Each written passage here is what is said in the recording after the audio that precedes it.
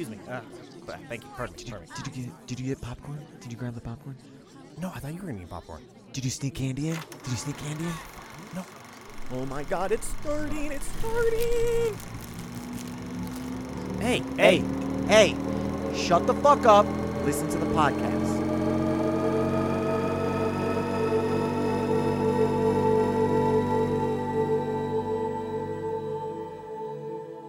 There's a lot out there to see. This is what we watched. Movies! Oh my God, it's time to watch something. All right. Okay. All right, what I want you to do for this one is I want you to take your eyeballs and I want you to pop them out and I want you to put them on a screen. Because this time, we're talking about what we watched.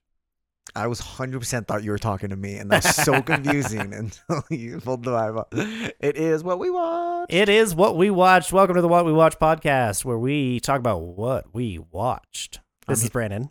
I'm Matthew. That is Matthew. I'm here too.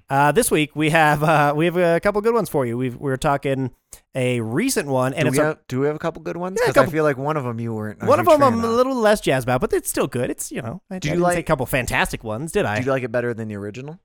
Yes, I did. You 40. Okay. Anyway. Yes, yeah. I definitely I like this one better than the original. I'm here to interrupt the podcast as we go. Sorry. I'm never allowed to complete a sentence. Nope. You were late on that one. Anyway, this week we're talking Blade Runner 2049, an older flick, and a brand new one, Bullet Train. Bullet Train. Whoop, whoop. Yeah, so this is the first of the not like released in theaters in the near past. Yep. So that's the first time, because I imagine we're gonna do that no matter what. There's a lot of good ones. Yes, there's too many movies out there that I would love to talk about and rewatch. There's a lot out there to see. There's a lot. You just love that. But so yeah, that was the first one, and I imagine like as we're getting into I think it's like the slow season might be coming up because I mean once we get to like Thanksgiving, it'll ramp back up. End of October, Thanksgiving, yeah. But there's gonna be some dead time in between, so we'll do some older movies. Maybe a deep dive or something will come out. Yeah, you never know what's on the horizon, but we do. We know what's coming out. The future. All right. Anyway, but before we get into the dives of the movies, let's talk about a little bit of recap from last week. So last week we talked about Marcel the Shell with shoes on and Nope, and I wanted to rebut something because you're very radio show today. Am I? Okay, gotcha. We are talking about. I'm trying to perfect that voice. You're good. You got to have different characters. It's is what I hear. I want to take a nap right now. Wait, I don't know if that's a good thing or a bad thing. That would be the opposite thing, right? Yeah, that makes right. No sense. Anyway, I mean, go ahead. Hey, guys, if you want to listen to this on repeat while you're sleeping, go for it. Ooh, I mean, I listen 5 or 6 times. Basically, do that. Exactly, but except for you do it with. I listen to the ones before they go out. Exactly, so then we don't I don't get get view counts on my Google Drive. So then we just have to have you play it in the background on 2 devices to make up for it. Oh, I will do that. Yeah. So I wanted to rebut because I had time to think about it. You were saying that I said last week that Marcel was very refreshing, that there wasn't a lot of murder, and we don't need that as a plot. And you're like, but we were 1 week removed from an animated movie. It's so refreshing. It was. Finally. And because Matt, Thor is the god of thunder. People used to pray to him as a war god to bless them and give them strength before they went and pillaged and raped a bunch of people. And you also said this about Lightyear.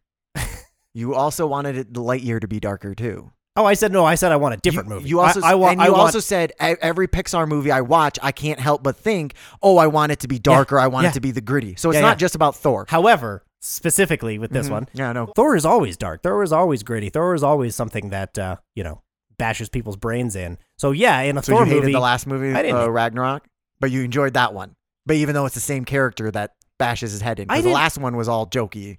I didn't hate Ragnarok. I didn't hate.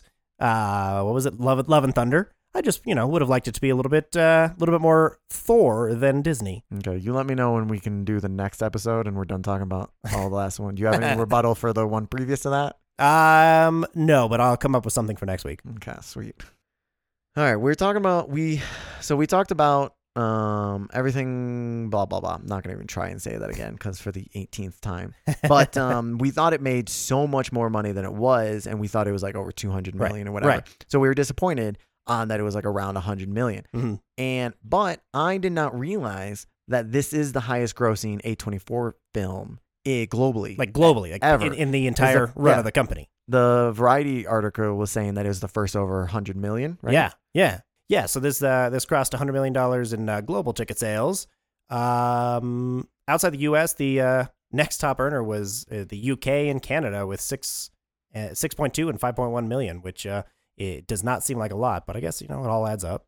Yeah, before the biggest domestic before this was Uncut Gems at 50 million. The biggest globally before this was Hereditary. Hereditary, yeah. Which at 79. So I think of A24 films as generally just being bigger. Obviously not, the powerhouse that Marvel is or those guys, but I always think of it as still big. And like the first one to cross 100 million, that really, really shocked me. Because I did not realize that. Yeah, it's not like A24 just came out. A24 has been around for 15 years now? I'm not sure. Which I thought that they had started as a production company, and it seems that they're more distribution now, acquiring rights and being, more of a universal kind of company than their own in-house projects. Well, I mean, there's so many that come out under A24 now. They can definitely not be able to do all of these.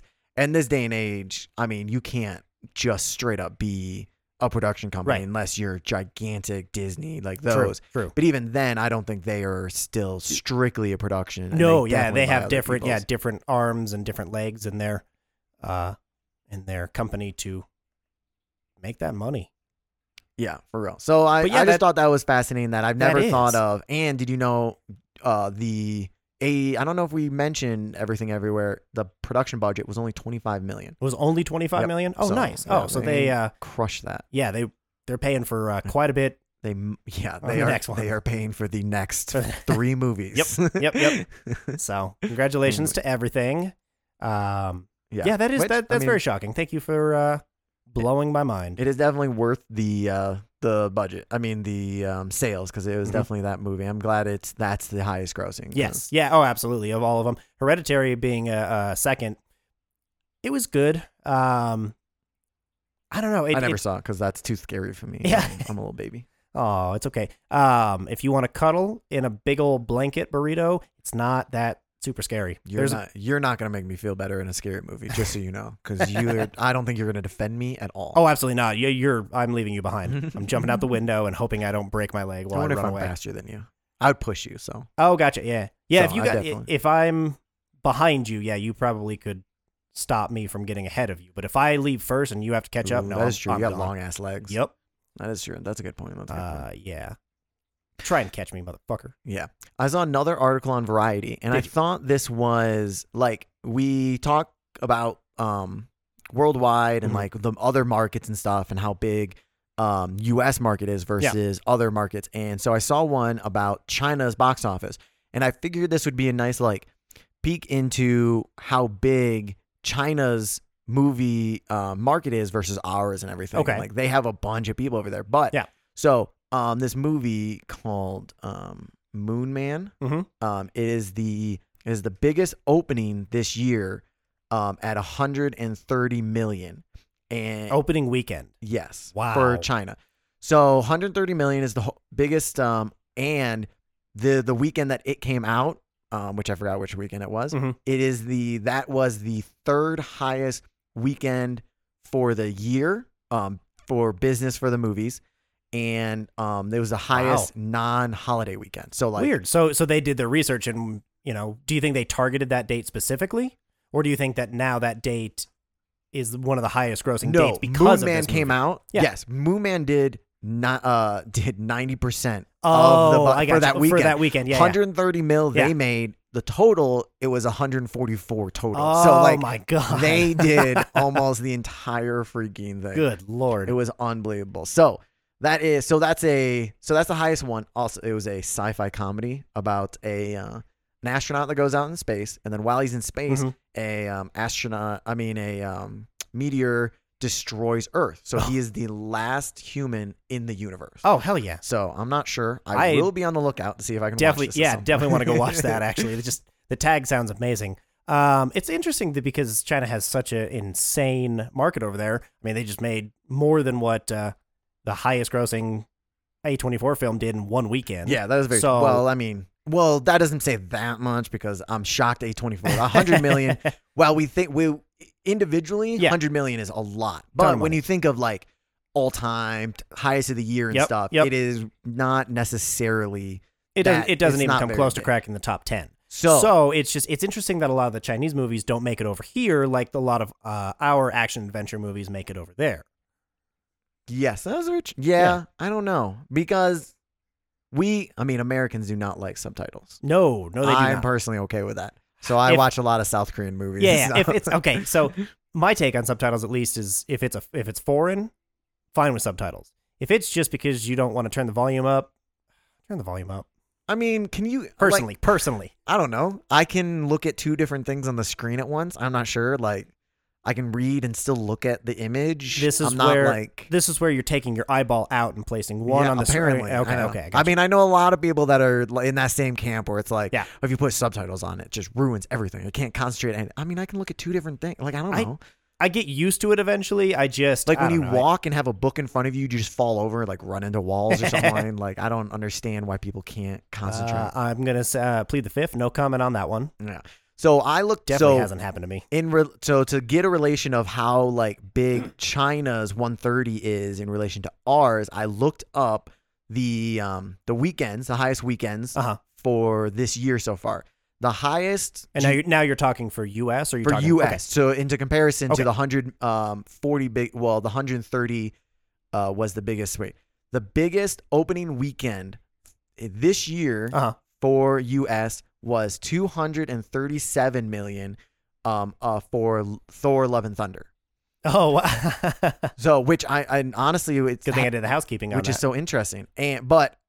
Even beyond that, which I'm shocked how much it made based on how it's dropped off so hard. Right, yeah. The two below it are like 15 mil below, but they're right next to each other. It's Minions and Top Gun Maverick. The Minions make sense. Yes. Oh, well, and then Top Gun Maverick. I mean, that one makes sense too. Yeah. But on top of all this, to just see how much more money Thor: Love and Thunder made than the other two, Thor: Love and Thunder was not a 4-day weekend. Oh, Minions and Top Gun were a 4-day weekend, and they still made Memorial 15 Day. mil behind under Thor: Love and Thunder in 3 days, and they did in 4. And so that just fascinating. Well, and I think that just speaks to Marvel's prowess still, even when they're critically disdained or the audiences are dwindling. I think that still just speaks to how much stake they have in this game. Powerhouse. Yeah. So and then just so we can the top Chinese movie opening, Moon Man, 130 mil. We have 11 this year that have opened that at a higher than 130 million. Oh, wow. So that kind of... I thought that would have been a lot less in opening weekend at least. Yeah, I mean, it honestly, it seems like to me that the movie industry, you still get the big weekends, but then it trails off a lot. I mean, yeah, that drop off is drastic. I guess apparently, unless you're Marcel, where you do nothing opening weekend and then make $4 million in the 6 days after. That's the only one that I can think of. $4 million. Woo-wee. God, that has made so much money. Can you believe it? $4 million. Moon Man made that in like an hour. Yeah, I was going to say, I think off of one theater. Maybe.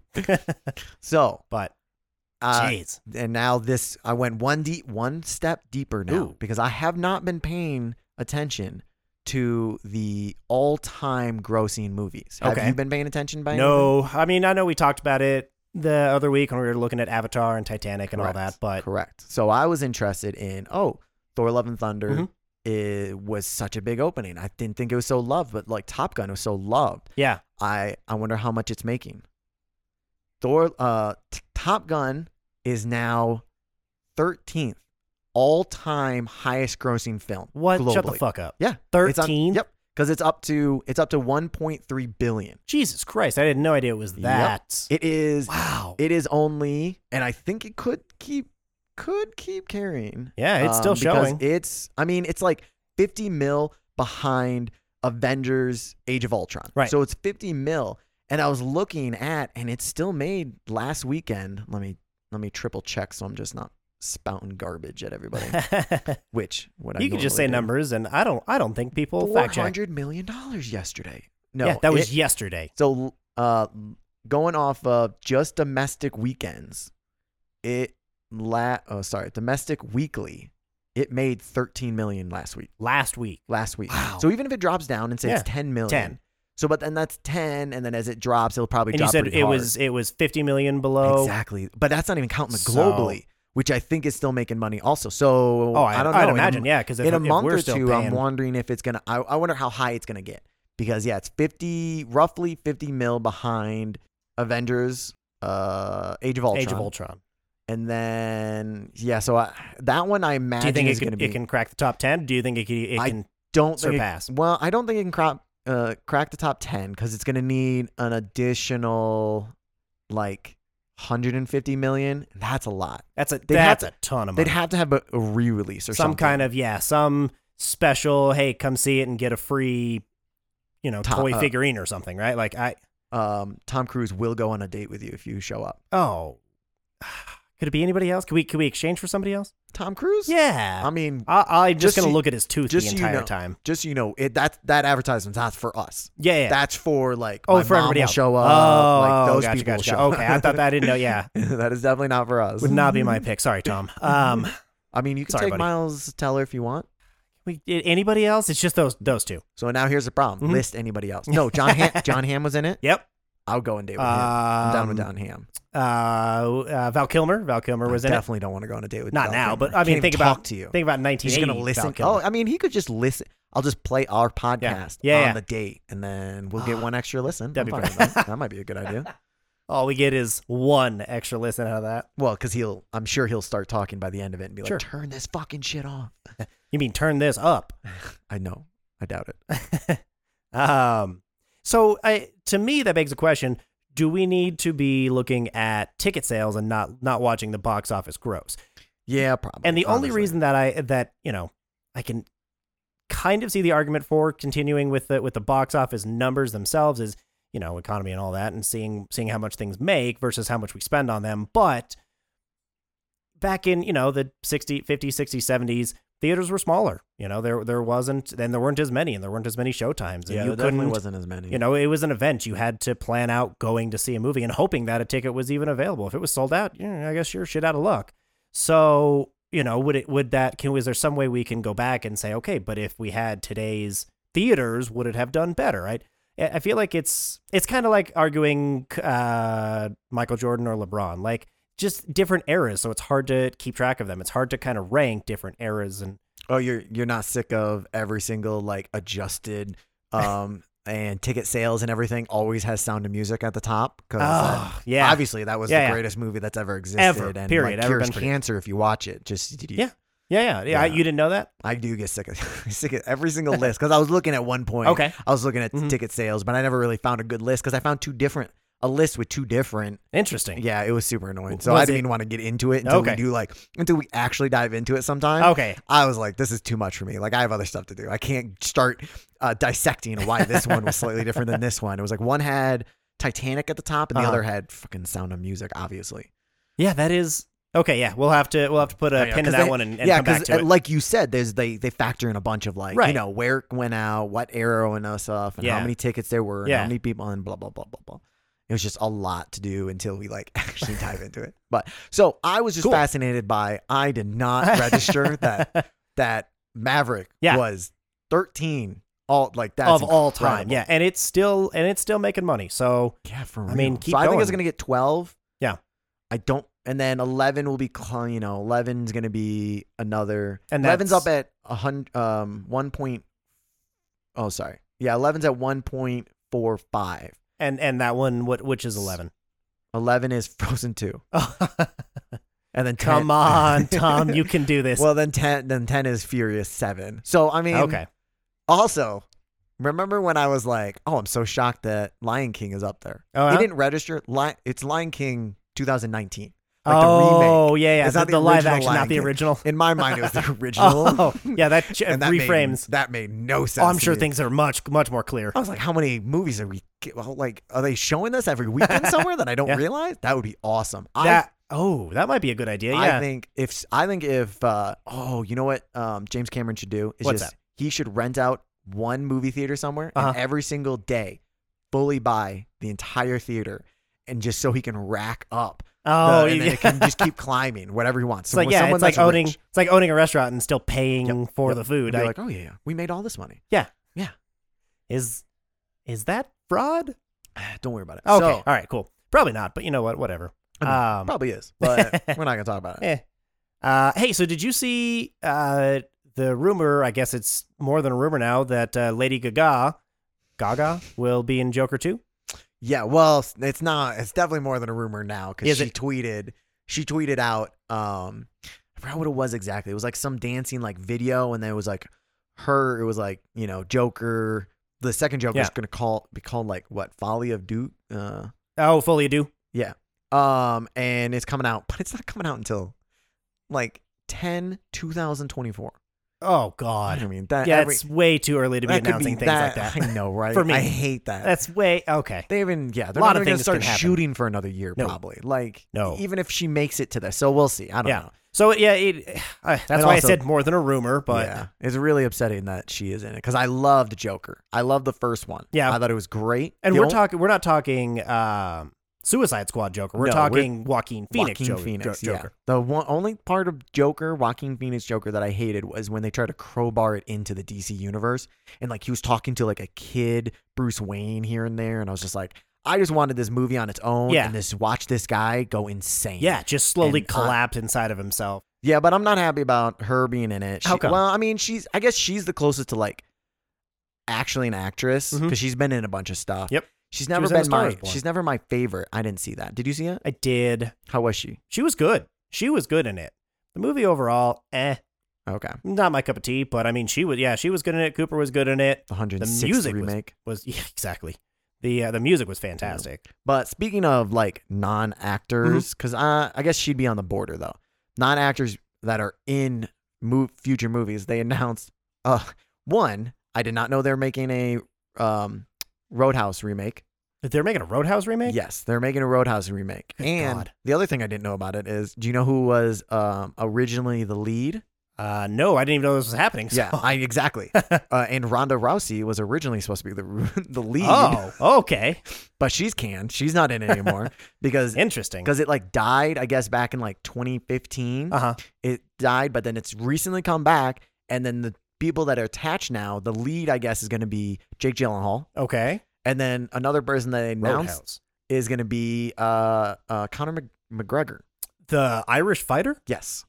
Which, okay. Yeah, exactly, right? Well, but it is a fighting movie, so, stick him in that role, and I guess. I don't know. Hopefully he doesn't have any lines. I don't know.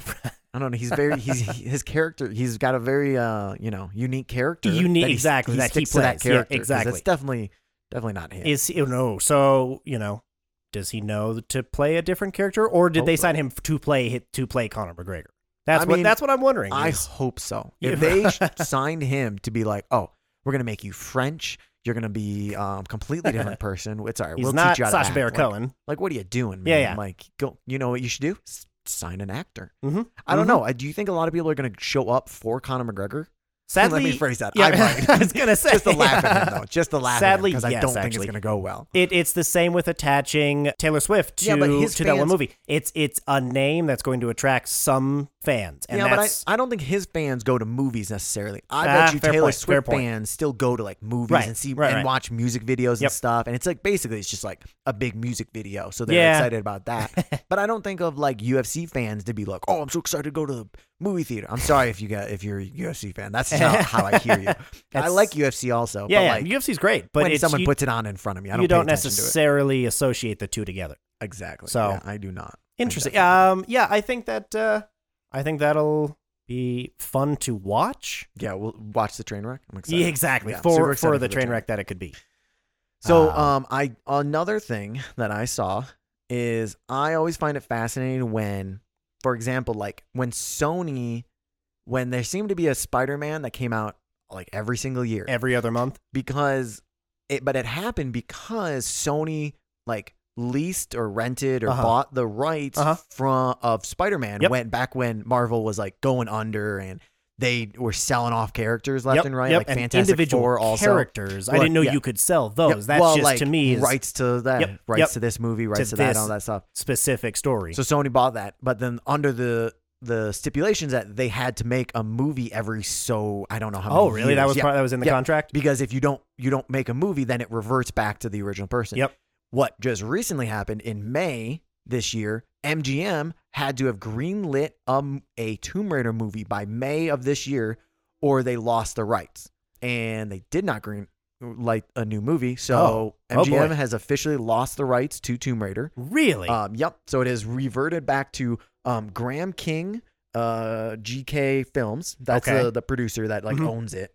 So it's the production company that owns it. So now apparently there is a big bidding war going on with all the production companies. So then they lost pretty much everything, right? So they're gonna have to start over from scratch of attaching new people, because it looks like Alicia, is it Vikander or Vikander? I'm not sure. She's married to Michael Fassbender though. Ooh, I know, right? Nice. Good for both of them. I know, right? I don't know which one is good for. It's good for both of them. It's good for society. I agree. Those some gorgeous ass kids. Yes. I'm not, honestly, I definitely know she's not attached to it anymore. Like they already said that. But I mean, if that was I don't know if they could have if they wanted to though. Like if a new production company bought it, could they have done the same thing, or because they don't own the rights to the new Tomb Raider, but do they own the rights, I assume, to the movie that they made? So somebody can't copy that movie, I would assume. Well, only if it got made. Only if it's actually intellectual property. The first Tomb Raider. Right. The first Tomb Raider. Right. They made that. That's a real movie. So somebody can't just hire the same people and then basically make a fake sequel to that I see what movie, you're saying. referencing and all that stuff, because I assume that's their property. I don't. I think you can. The way to get around it is you have to say based on characters created by such and such, and then whatever portion of profits go to that company. Like you have to pay to use it. That. Yep. Well, it's the same. It's the same thing with like we're going to talk about Blade Runner. Like it's based on characters created by so and so for Blade Runner, but Blade Runner the movie is based on a book. So Blade Runner 2049 is actually based on characters created by the Electric Sheep book. Oh, okay. Yep. Yeah, that makes sense. So yes, you could. It would be in bad taste, so it's more of just like a middle finger to them. Yeah, exactly. Because I would say like, and also, why did MGM not greenlight a movie? Like, I don't. Is MGM in trouble? I mean, I feel like MGM's always in trouble. I feel like they're always like on the brink of collapsing. But how much do you think the last one, the first one made? First one made, it's got to have been at least 150 million, 200 million, I'm assuming. Yeah, it was 274 globally. Oh, Jesus. Like, they made money off of it. Yeah, why wouldn't they just, pump out the same crap? I actually like the movie. Like, I like the movie, so. Right. That was just but to continue, feeding the machine. Like, who cares? I don't know. You almost doubled your money. You over doubled your money on it. Like, the production was hypothetically, estimated under 100 mil. Right. And you made almost 300 mil globally. So, like, why wouldn't you just be like, all right, let's just run it back? Yeah, we're just going to run with this franchise. Money again. So I think that's really weird. Why they wouldn't even do it. The inner workings of it. Maybe there was some fight with the IP. Maybe I don't know. That's just speculation. Right? There might have been inner fighting or something like that, or maybe someone just didn't realize it. And they hit May and they were like, "Oh shit!" Head pops off the pillow, going, "Oh, I'm getting fired today." Yeah, right? Maybe that was. I like that. So we're going with that. So I always find it fascinating when like that stuff happens. Yeah. So now because I'm me. Mm-hmm. I started thinking of what I want the new movie to be. Okay. Because I want a production company to buy it. Yeah. I couldn't figure out like which production company I kind of want, but I've already picked out my director, the writer, and then I have multiple options for actresses. So I'm going to let you pick which actress you want to. All right. So I have a couple leads. I feel like if we want to make the most physical, just straight money. Yep.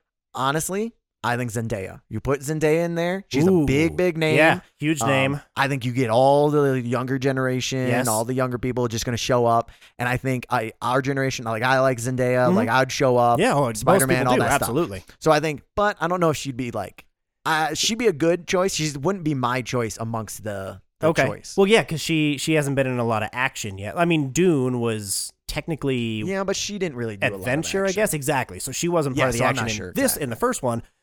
So would she need to do a lot of physical toning and to play a character like that? When you're putting in $100 million into it, you pay a trainer. Oh no, absolutely. I just mean like you could probably do it. Do you think that she would want to change her body like that to fit this kind of role? I don't know, and it also depends on like what she's nested. Like if she's all in a bunch of Marvels, she's got a bunch of commitments. She doesn't have that time to exactly. So anyway, sorry. So we're gonna move on to her. So Zendaya. I have a low key. If you want to go off the beaten path and you want to go someone new and like you can sign her for cheap. Amelia Jones, who is the lead in Coda. Oh, that's where I've heard that name. I think I was thinking Amelia Clark. Her acting was great. Yep. I don't know, like she hasn't been in a ton of stuff. She's still like a small name, so you could probably sign like a small get her contract. On the cheap, and if you make her big, you could sign her for a couple movies or something, make some cheap off of her. Again, that probably wouldn't be. I see. You were thinking about Disney Ridley. Daisy Ridley, yes. Daisy. I'm like Disney. Well, technically, the Disney Star Wars saga. Right in my mic. Well, I just realized that you put that in there just recently. It was recently. I could totally see Daisy Ridley doing it because she's got that action background. She's looks like the part. From the video games, and it also depends on what age you want to like. What age everyone wants to go. I can't remember the actress's name. Who played Kate on Lost. She again just picture wise looks like the character. Unfortunately, I don't want to be the movie producer, but I have the movie producer hat. So this isn't me. This is my fake persona, right? Yeah, right. Okay. She's way too old. I'm passing on her. That's fine. Sorry. Pass. Done. Yeah, pass on that one. My personal choice. Okay. Florence Pugh. Ooh. Like she's got the action. Oh hell yeah. She's funny. We can have that little comedy verse and like action and stuff. I think she's popular. She can bring in. Well, and she knows how to act too. Like she actually is, yes, decent. Same with all the other people on the list. They know how to act. Yes, but I think she's already like done the Marvel. She did the action verse. Yep. So then I'm personally going with Florence Pugh. Okay. My writer is gonna be Greg Rucka, who he's pretty small. Only thing I'm going off of basically is he wrote Old Guard. And Old Guard is Netflix. It's a Netflix movie. Yeah. It is. I think we've talked about this at some point. Just the movie in general, not regarding Tomb Raider. I feel like because I've heard the name. They're immortal and they're going around, and then like every once in a while there's only like a certain amount, but somebody else turns into like one of their immortals and can't die. So they went and go find them to protect them and kind of like and then make them one of their own. Whatever. But they'd had a great mixture of real life, but it's also got that supernatural, which is what I think Tomb Raider has. Like Tomb Raider, like you're kind of going through tombs and stuff like that, but it's got to have that slight supernatural feel to it. Okay. But it's not a fantasy world. Right. It's got to be supernatural in the real world and like feel like that personally. Yeah, because I was thinking maybe who wrote Uncharted, but that's not quite as supernatural-esque, same with like National Treasure. Yeah, but National not Treasure, as much. I can kind of see that. Like, right. Yeah, the Uncharted, I mean, it was the video game, so I don't know how much like the writer really did, but it's got that same feel. Well, Uncharted technically is just a Tomb Raider knockoff anyway. It's a male knockoff. Yeah, exactly. Tomb Raider, so maybe we could just make it nice full and easy. Circle around. But so then you got that nice feel. So I personally would like that. Again, he's kind of a smaller one, so I don't think he'd cost that much. Yep. And then my director is David. It's got to be somebody action based, right? I would say action based, but then have some comedy, because I feel like you got to have like not necessarily writing like a straight up comedy, right? But it's got to have funny moments so that you can put and just let Florence Pugh like have her natural right comedy delivery and facial expression, everything like that. But you're not like writing, slapstick. Oh, and then she steps on the rake and it hits her in the face. And it hits her in the face. Crap like that. Ha ha ha. So I'm going one of my favorite movies, Atomic Blonde. Oh. Okay, the director David Leitch.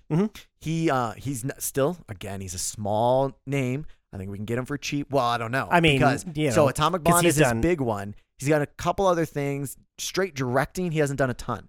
But his most recent one, and this connects into one of our movies, but we're not going to talk about it next, but we're going to talk, it's one of our movies, is Bullet Train. Yes. He just directed Bullet Train also. Yep. So in my mind, that would be a great combination. Well, he also directed Deadpool 2. Yeah. Well, I'm thinking more of like Atomic Blonde, more Atomic Blonde with a touch of Bullet Train. Okay. Because like he didn't really direct it, but stuff. But I like the vibe and like the kind of the wacky stuff here and there. Yeah. Like not the whole thing. Exactly. Like I can't imagine a Tomb Raider Bullet Train, but like Atomic Blonde, where she's kicking everybody's ass. Yeah. She's like amazing.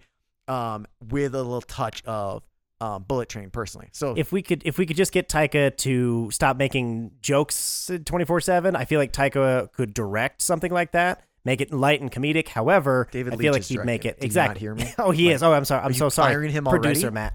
Are you firing David Leitch already? No, to come in to punch it up, to make sure that. Whoa. You don't punch up David Leitch. No? What's your problem? No, Taika will be in it. We'll let him be in okay. it. So then who's your villain? Because if you have David Leitch, you could tie in Ryan Reynolds. You could do... I mean, we have a long list based off of Bullet Train. He has a very long, diverse what's his face? list. Aaron Taylor. What's his name in Bullet Train? I got it. I got it pulled up right here. Aaron Taylor Johnson. Yes. He was Tangerine in Bullet Train.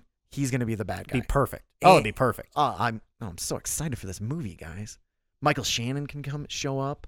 Michael Shannon's got to be like the mentor. Yeah, I was going to say. He could be the dad. Yep. Guys, I'm so excited for this movie. Oh, I can't wait to watch your movie, Matt. I know. Should I bid on it? You should 100% bid. Yeah, absolutely. We'll just do Chewy Productions and why not? We'll see. Because if you get it, I mean, hey guys, my bid is $20. But hear me out. I have a good idea. So maybe there's a nugget of truth in there. I'll pass around a little like pan and see if I can get any more collections or anything. Yeah. Maybe bump that up to like 50, maybe 100. If anybody else wants to help donate, link is on the screen. Any money you donate will not go into my pocket. It would definitely not go. It'll go to the movie. But of course, if we don't get the movie, then it'll go in my pocket. So. Yeah, you're not getting refunded. Donations are non-refundable. Yeah, so I'm super excited for this movie. You talking about creating movies like in my head is always no matter what now. Tomb Raider is not going to be as good as what I want to watch. I know, now. right? Atomic Blonde, and then like the music, like the Tomb Raider music. It would be in the music from Atomic Blonde had great music. Yep. Bullet Train had great music. You know who else I could see? Oh my god! Are you firing more people that are in my Yes, I'm firing more people. Who's getting fired? Oh, it's Leitch again. Sorry, Leitch. Why do you hate David Leitch? Because I want him to just keep doing Bullet Train. Just Bullet Train 2. Yep, exactly. Bullet Train, in 3 years, it's Bullet Train 15. Yeah, exactly. That's all I want. He got fired for who? So I could think Edgar Wright. Edgar Wright, I think, could do it. Yeah, Baby Driver. Like Baby Driver. Yeah, exactly, because it's, I mean, I'm not down for that because David Leitch is doing it, but yeah, exactly. Your hypothetical lie is also pretty. Actually, it's called a backup plan. It's called a backup plan. You always got to have at least 10. David Leitch, calm down. I'm not firing you for anybody. Brandon's talking shit. I'm just, in case you're busy, dude. That's all. I gotta win this movie first before we do this. No, if you wait to do this movie until you win it, it's never going to get made. You have to have everything ready. Like I'm now. not writing it though. That's the problem. No, I know, but like your package. I just start booking like sets and all this stuff. And what movie is going to be? Oh, Tomb Raider. What? I mean, are you attached to that? Yeah, totally, no. absolutely. I imagine Disney's going to buy it, right? Yeah, Disney or Sony. I could see Sony buying it because they did I hope Sony Uncharted. Buy it. Well, just they have their to stay in the same vein of the video games. Yeah, but I don't know. They have Uncharted. I don't know if Sony runs Uncharted and that'd just be really weird. It would. It wouldn't shock me. I would hate that. I know that HBO is developing The Last of Us, so they could be a runner as well. But I don't know. Universal might get it. So that's exciting. We'll see. I mean, I'm definitely keeping notes. I'll keep everyone updated on my movie. Yeah. Please do. We'll see how well it comes together. Unfortunately, I don't think it's going to come together. You know who I'm definitely would not put in there because I like him as an actor, but he's not my favorite personally. Okay. I understand he's in I'm going to get a little hate for this. He's in a lot of iconic roles. Harrison Ford. Okay. I think he's really good. You don't want him in, or you do want him in? I don't want him in. Oh, I don't want him in either. No, okay. I feel like everyone loves Harrison Ford so much. But he's in so many iconic roles. Yes. And it's like his acting is, I think his acting, honestly, is on the same page as we talked about Miles Teller. Yeah. Where there's one more step that I feel like he's coasting. It feels like Harrison Ford coasts in today's movies. I agree. And I feel like he's been coasting for a long time. Especially since like 1982. Yeah. Did I nail the date? I'm not sure. The original Blade Runner. I think it's 1982. Well, yes, I think so. That's fine. I looked it up. It is, 1982. Hell yeah. Yeah, you nailed it. Boom. See, I'm better. I'm so much better with like numbers than names. Like I can't read. Okay, so we're going to associate everything ever all at once with the go ahead. numerology. Go ahead. EE is so that's 55. Oh, that's not gonna work. You saw what I put in the notes. I just did EE. I did. I was wondering. I was like, dude, did you have a stroke or something? No, that would make sense to me for whatever. EEAAO. Yeah. Oh, that one. Yeah. I'm gonna start listening to that. Okay, so but not Tomb Raider. Sorry, I'm just obsessed with Tomb Raider. Yeah, you are. Yeah, you are. Blade Runner. That is so. Blade Runner 2049 is the first movie we're gonna talk about. Mm-hmm. That's what we watched. I also watched because both of these are on Netflix. So if you guys want to watch them, I would recommend, Blade Runner, the OG is a classic. I think one of those things that if you don't love it, just watch it. It's a cornerstone of sci-fi. It's just a lot of movies. It was okay. Well, yeah, but for the time, again, when it was released, it was technologically advanced. The story was, was mind-blowing to think, oh my God, what about cyborgs and androids and all of that stuff? It wasn't too bad, honestly. The story-wise, I thought it was decent. I haven't. Did you watch it? Recently? No, not recently. Okay. And it's been a minute. There's 800 versions of this fucking film cut. I know. So. I can't stand that personally. Yeah. I'm like, I'm fine with just the one that came out in theater. Okay. If you want to put a different one out, you should have put that one out. Yeah. And I get like directors don't always get this, blah, blah, blah. Whatever. Yeah. Guys. Certain directors don't. Exactly. Okay. I can't watch. We don't have to rewatch the same thing 9 times. I'm not going to notice the 5 minutes that are different. Exactly. So the two big ones I know of are Director's Cut and Final Cut. Director's Cut. Oh, I watched Final Cut. And Final Cut is the theatrical version. Hey, really? Yes. I don't remember why it's called Final Cut now, but it's... Well, because it was like the final cut that they put out in theater, and then the director came back after and re-edited it, and then they re-released it. Because I imagine there's going to be... It's not the final, because you can't say final, because I'm sure they'll cut it again. I don't know exactly. I wonder they can't even do it. People can do whatever George Lucas has been proving that since fucking 2001. So that'd be awesome. I don't want George Lucas going back and re-editing Blade Runner. I personally don't give a shit about Blade Runner. So that's fine. I would find it funny, and everyone would cry about it, which would make me laugh. That would actually be enjoyable as well. Right? That's I agree with you on that. So no, it's been a while since I watched the first one, and I don't know. You didn't necessarily need to. You don't need to see Blade Runner to get 2049. But there's a lot of callbacks. There's a lot of references. I thought it was a pretty good blend of the old. There was a lot of the OG Blade Runner at the end of 2049. I'm just gonna refer to OG and 2049. Yep, we're gonna have to. So the OG there was a lot of OG reference and stuff at the end of 2049 and at the very beginning. I thought it was. So it's real fresh to me. The video. That they go and they're trying to figure out who this kid is connected to and everything, and then they listen to the interview from the OG. They literally put it into the 2049, which I thought was a good feel. Yes, and you can tell when Harrison Ford's younger voice versus older voice is there, and it was really nice to actually hear that. That wasn't redone for this; it was just ripped out of the old one. Mm-hmm. I wasn't expecting because I've never seen the OG Blade Runner, so that's why I watched it. Because that was the first time I've ever seen it. And then 2049, I watched it once in theaters, and that was it. Yeah. So I kind of forgot a bunch about it. So I wasn't even expecting it. So because I watched it 2 days before or something like that, and then they're in the arc. Yeah, exactly. They're in the archives, and then they put the sphere in, and then it started to play, and then it was straight up the interview. The and I was actual like, oh one. I was so excited. I actually cool. really liked it. I thought it was funny. Yeah, I like funny, that. Not funny like it was a comedy. Not but I was like, funny, that was but cool. yes. Oh yeah. Yep. Good for that. Do I use you? Yeah, exactly. Yes, you do. So like Matt said, I'd recommend seeing both of them because sci-fi touchstone and the new one is 2049. It's gorgeous to watch. Cinematic. And it's that's pretty much what it won for in every award circuit is Roger Deakins' cinematography and visual effects. It was just a powerhouse in the festival market. So Blade Runner 2049 released in 2017, directed by Denis Villeneuve. I don't know how to pronounce his name.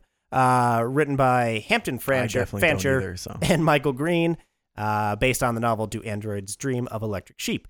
I have tried to read that book, and I have tried to listen to that book, and I have gotten 10 minutes into it and a couple pages, and then I just can't follow. It's really dense? It's really thick, and it's really... Or does it really reference the original? No. Like, it sets up a technological world, so there's a lot of jargon that it's hard to keep track of if you're not, like, sitting down ready for that kind of story, and I guess I wasn't. Not even the first time, then you failed the second time. Exactly, and I still wasn't. The second time, you're like, what is this? What are these words? Like I said, it was shot by Roger Deakins, who has done a ton. What was the thing he did most? Didn't he do Dune? Well, so it's the same director, so I wouldn't shock me. Denis Villeneuve, did Dune. Yeah, he did Dune. He did Arrival. So it's like if you went and saw Dune, you know, hey, slightly different color scheme. Yeah. But it's a different. You like the music? I commented in there. It was obviously Hans Zimmer because he straight up copied his own. Exactly right. Those like Gregorian monk chant. Like they love that. He loves that, which it works. Like it definitely gets you that. It gets you that like unsettling vibe kind of. It's a little ethereal. What's going on? Yeah, where it's like something that's bigger than like. Bigger and older than you can fathom is kind of how I picture what Hans Zimmer wants. 2049, they did it over top of what's his face. Jared Leto. Oh yeah, I'm sick of Jared Leto. That was so creepy. Anyways, fun fact about Jared Leto is it's not fun.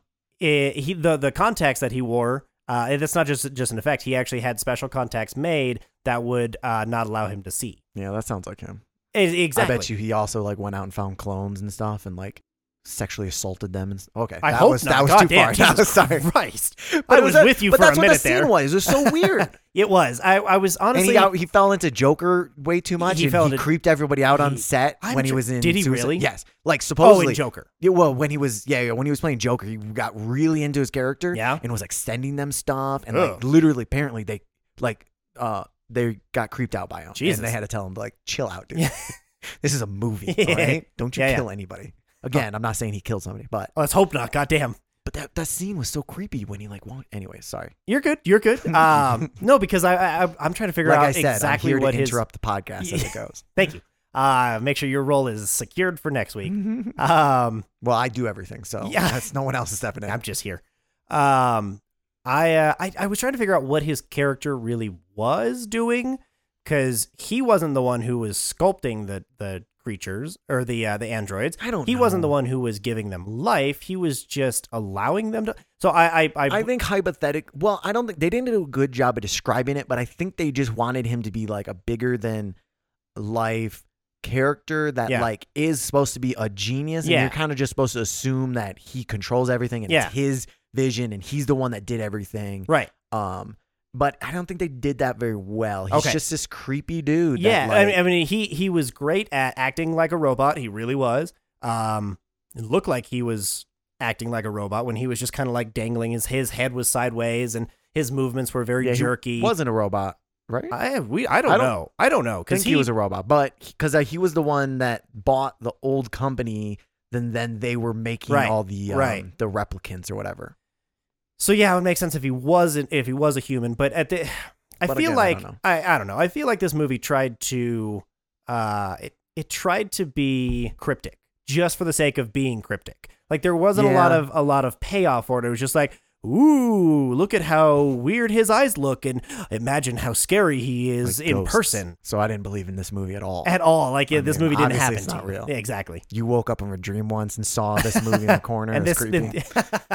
Oh God, could you imagine tonight you wake up, dude? Jared Leto. Stop it! And he's touching me. So I agree that they were definitely like. But I was thinking when I was watching it, it is hard to make like right out of the blue clues and stuff that like only one person can really get, and it's not too hard for them to get, but it's not too easy that you think anyone else is because sometimes some movies like they're like oh, clearly the 15th day, the shadow was touching this corner and here, and it's like that's just stupid. Like it's very telling of the plot and everything. Or it's like, hey, there's a tree over there. Maybe we should dig under the tree. Like nobody dug under the tree in 50. Like right. It's so hard to find that balance, but. I understand it's hard, but I want someone to do it, and they didn't really do it. I mean, for having an estimated budget of $150 million and being based on already existing property, I feel like you probably could have hired whoever you wanted to write and edit and rewrite and to really make sure that your audience. It definitely wasn't a remake, understand. though. So I mean, it was on existing property. Yes, exactly, but it was not a remake. No, this takes place after Blade Runner, the original. Right? I guess it was based off of the book. So, but that person wrote a lot of items. But I don't. Those the screenwriters didn't. They did not write Blade Runner the movie, the original one. So I don't know what all they took from the book. I don't know what all they took from Ridley Scott. I don't know if Ridley Scott was involved in this at all. But I think that Villeneuve did a great job of making this one feel like the old one, but just further in the future. It didn't. Yeah, I mean, I agree that it did. It felt like it connected well to the old one. Yeah. I will say Ridley Scott is the executive producer. Oh, was he? Okay, so then he probably had a hand in something. But there's 20. And executive producers sometimes just have their money. Yes. And that's about it. So, honestly, I assume they were like, here's your money. Go sit over there. Yeah, exactly. I have no idea. It was probably like, cool, we're making a movie based on your movie. But it's we're doing our movie. Don't come near us. What I'm thinking. Exactly. But yeah, it had a nice feel for the other one, but it was definitely a different era and everything. It felt like it was the same universe, but just way in the future. Yes, exactly. So, cheers to the production of it and production. Like the production, the sets, the set design, gorgeous looking. Oh my god, amazing color. I don't know if we mentioned colors. Anything by Deakins. Anytime you see something gigantic and full of one color, it's probably Deakins. He likes to set the camera a little bit further back and let a giant scene play.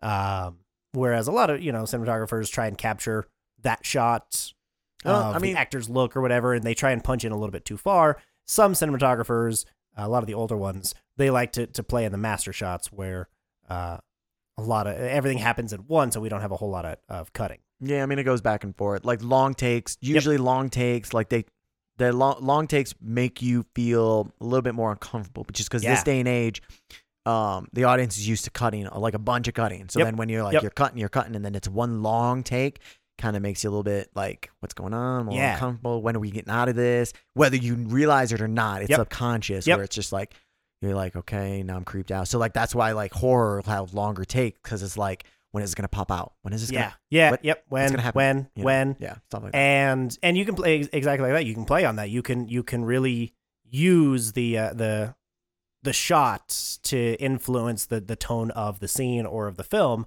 and how you want the audience to react. And I think that the team of Dennis and Roger do a great job at that. I agree. I wasn't able to get like deep enough to see if there was a color theme for each kind of like section. It kind of felt like I'm sure there is. The corporation was more like kind of an orangish. The police were like more blue. Police was definitely more blue. But then the whole planet towards the end was all straight up like red, it seemed like. Yep. So I didn't get to go deep enough like how like everything was connected, but they did a great job of like, even at the beginning, I thought like right off the bat, one of my favorite, I noticed the color was so gorgeous, was when he walked into the guy's house, when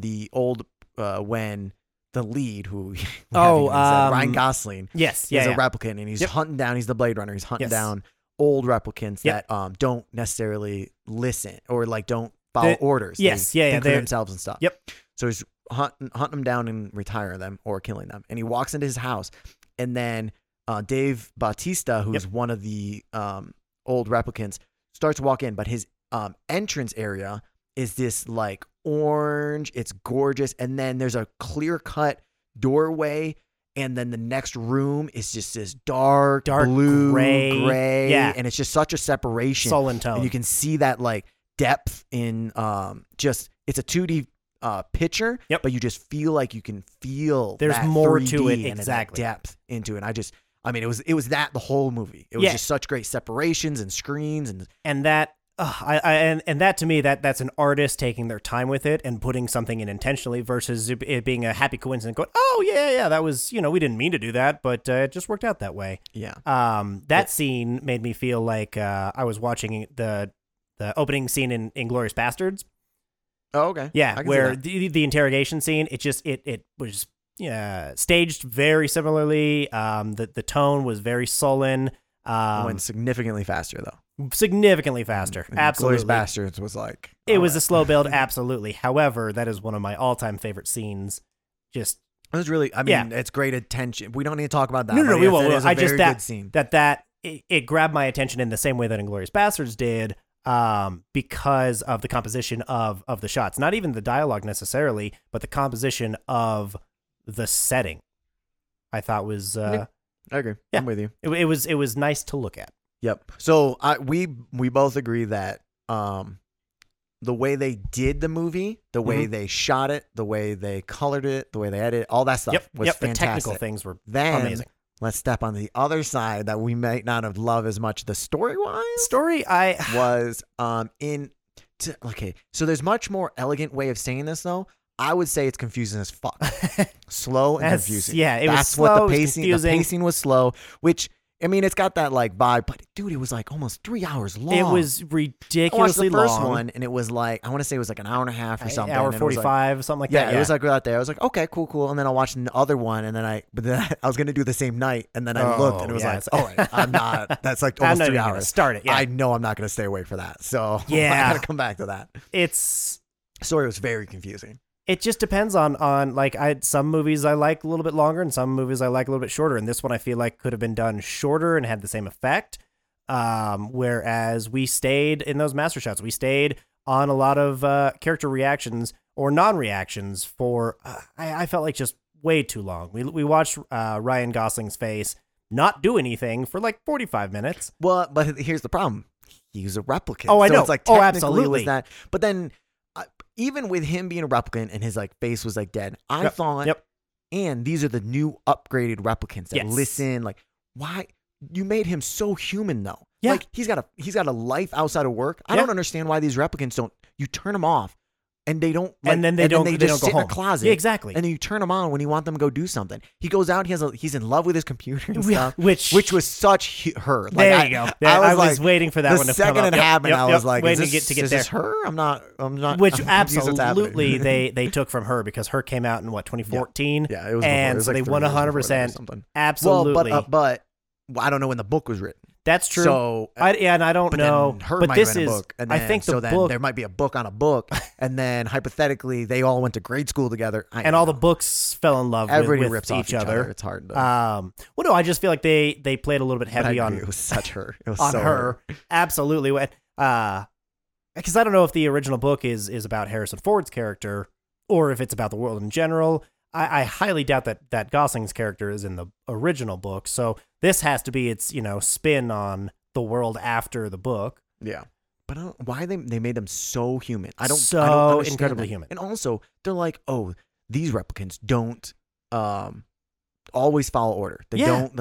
But I disagree with that because he didn't feel like he followed orders every single time, especially when he was in like the police station and she was like, he said something. Oh, it was like, she was like, oh, go kill the kid. Mm-hmm. He was like, I've never killed anything with a soul, or I've never retired. Sorry. You can't say kill. Can't say kill. Never retired anything with a soul. Kill. The LA Police Department would never kill anybody. They would just retire a bunch of black people. And then, Whoa. They, she was like, oh, did you just say no to me? And his response was, I wrote this down. His response was, I didn't know that was an option. And she was like, oh, okay, that's better. To me, that was not a comforting response. No, that's not. Because he didn't say, that was definitely him getting around saying that. And I'm like, I don't understand why that was comforting to you, lady. How is she so, not just, okay with that answer. She was pleased by it. Like she smiled, she giggled to herself. Well, she also wanted to fuck him. Oh, absolutely. I liked when she was at the apartment and she definitely tried to. Oh, yeah. I was like, all right, fine, I'll leave. He did not want to have anything to do with her. He doesn't like real girls. He does not like real girls. He had a problem with that. We're so far in the future and we still have and then the way to track somebody is still hire a hooker to sleep with them and then drop a tracker in his coat. Yep.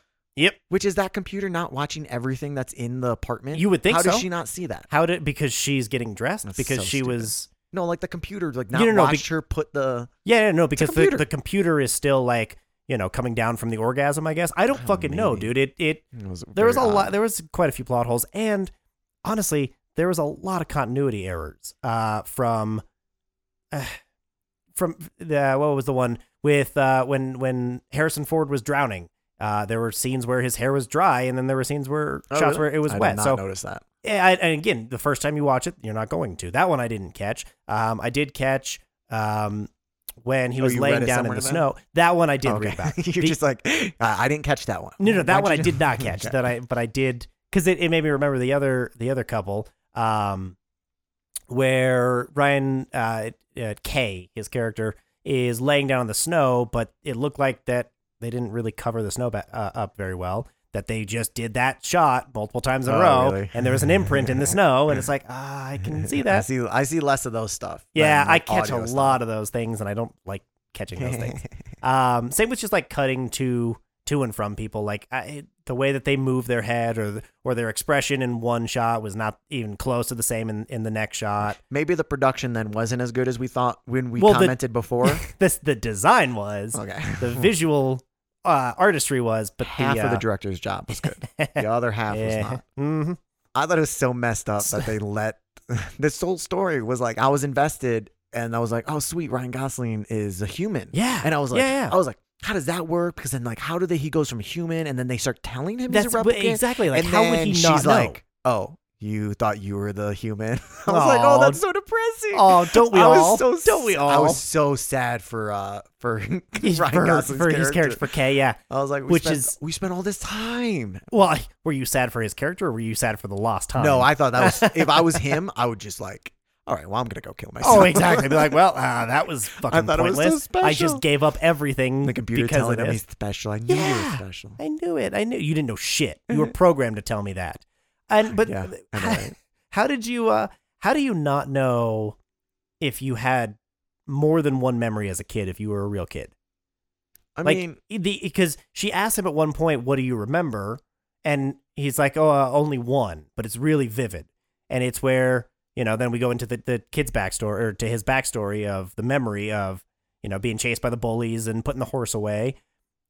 If that's your only memory, then yeah, you probably aren't a human. You should have other memories. Well, because I assume for the longest time, he was like, well, I'm not, because I only have one. And then when he didn't even think it was like a real memory. He thought it was a fake memory. It was, implanted. But then when the horse popped up and it's like what he remembered, he knows that memory was real then. Yep. So then in trying to figure out, originally he was trying to figure out if it's his memory or if it's somebody else's. Sure. And then Which I think is fantastic. I love that psychological, yeah. Question of, okay, well, what is real and what isn't? I don't remember what triggered him to just be like, oh, well, it is mine then, totally. Instead of just, it's a real one, but it's somebody else. Well, I don't because know if he asked the lady, the real the one, creator, the one that's really, the actual kid. I didn't say spoilers again at the beginning. Whatever. You guys. So, he asked the real one, and she was like, oh yeah, it's definitely, it's illegal to use real memories. Yes. So then I assume he went with, he's like, no, this is real. 100%. It's real, he's but like, I know this. It's illegal to use somebody else's real memory, so it's definitely real, and then it's mine. So it must be mine. Exactly.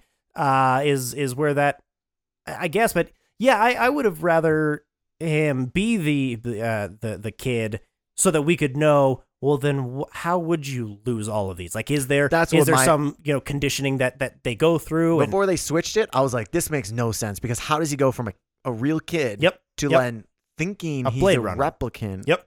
Because then somebody had to just start being like, all right, now you're a robot. Yep. Okay. Yep. Exactly. Like, I don't know how you have no choice. I don't know how that happened. Like, that makes no sense to me. Which I kind of was happy. We got to the end and I was like, okay, well, I guess good, because that didn't make sense. So exactly, that's good. And in a way, it's satisfying because it's not what we see.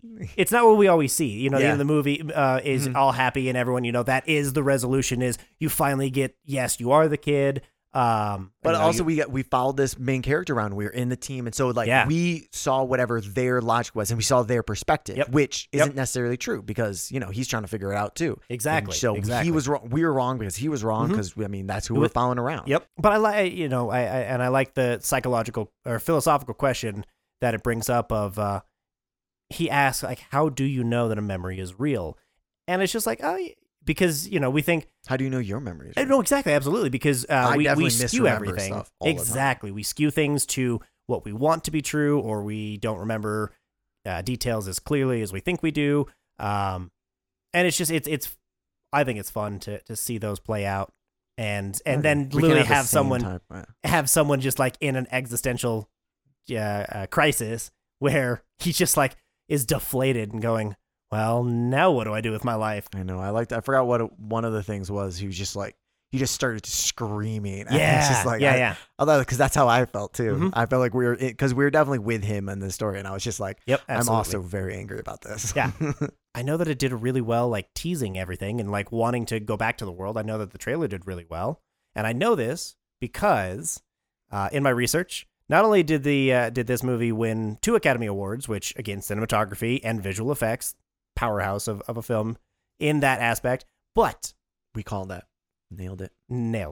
At the 2017 Golden Trailer Awards, this movie won for Best Teaser. Ooh. I didn't even know that was a thing, that was an award and you could win it. I mean, I know who's going to win it next. Who? My Tomb Raider movie. Okay, cool. I was going to say, if you say anybody else, maybe Avatar, maybe. Ooh, nice.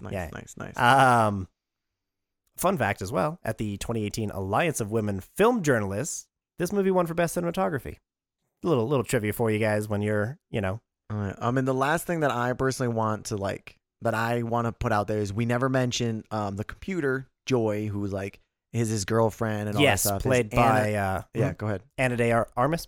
Yep.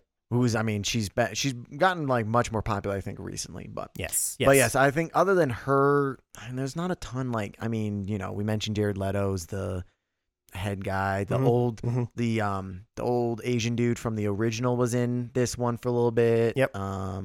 I did find the screenplay. It was only 109 pages. This movie, like we said, was almost 3 hours. So the 1 page, That's 1 minute. Wow. So it's just. So add a minute per page for now. Just hold the camera there. Yeah. So editing adds like 100 pages. Apparently, because I thought that editing was supposed to take out 100 pages. Yeah. And no dialogue. Less dialogue is supposed to go faster. Yeah, it's supposed to. Wow. But wow. Rating. What do you want to? You want to know anything? Well, how about you start with let's start with rewatchability. Okay, rewatchability. And I'm so torn about this. I wish that I could see it in theaters. I know that's the same as me. Is like if I would watch it on VOD, and I feel like if it came out tomorrow, I would still watch it in theaters. I would go pay to watch it in theaters. I would probably go pay to watch it in theaters. Unfortunately. It wasn't unfortunately, because it's going to cost you $20 to see it in IMAX. But I am looking at my grades because I would watch it again more of I want to see what I missed. I want to see if it's less confusing the second time around, but it doesn't make me like want to watch it, go out and watch it again and again. All right, I'm going to give this 5.5. I liked it a little bit more than Elvis. 5.5. Yeah, and even that, it feels like almost a stretch, but. Oh, you think you should have gone lower? Yeah, but I don't know that I want to go under a 5 because I really liked the visuals of it. That was what drew me to it to begin with. That's my torn. Like I'm between like I'm like in the 6, 7. Like I kind of want to go 7 because the visuals are like something else. Yeah, like they're stunning. I still thought it was like a pretty decent story. Like it had flaws, but going through the list, there's no perfect story. Like everything has flaws and stuff. I'm gonna go at the same. You know what? Oh, this is perfect because I'm gonna go 6.75. It's on the same level as Thor: Love and Thunder for the opposite. I liked the story and the jokes and the writing and stuff of Thor: Love and Thunder. The visuals probably weren't amazing. Everything had flaws. And then flip it. I love all the visuals and all that stuff. The story was okay, but it definitely has a lot of flaws. There you go. There's a good baseline for you. Matches. Nice. So I'm I am 6.75, and you are 5.5. Yep.